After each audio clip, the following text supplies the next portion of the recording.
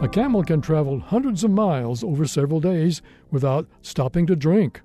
On today's Moment of Science, we'll learn how camels survive the dry desert. Let's start with the hump. Contrary to what you might have heard, camels do not store water there. The hump stores fat, providing energy for their long desert trek. This fat, however, can help keep a camel from getting thirsty. As the fat is burned, water is produced as one of the byproducts. This extra water enters the camel's bloodstream to add to its water supply. Camels conserve water by not sweating as much as we do. A camel's metabolism lowers at night, making its body temperature much lower than a human's.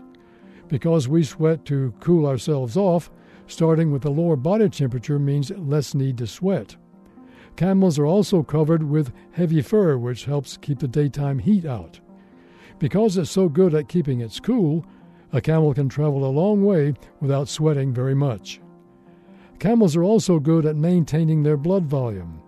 Once we humans lose about 12% of our body's water, our blood becomes too thick to work properly.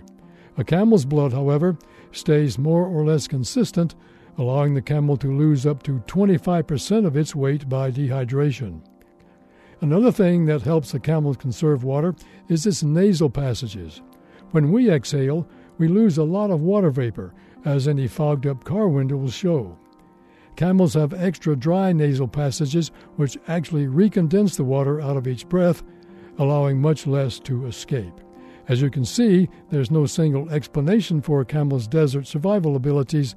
Instead, a camel draws on a whole range of adaptations. This Moment of Science comes from Indiana University. I'm Don Glass.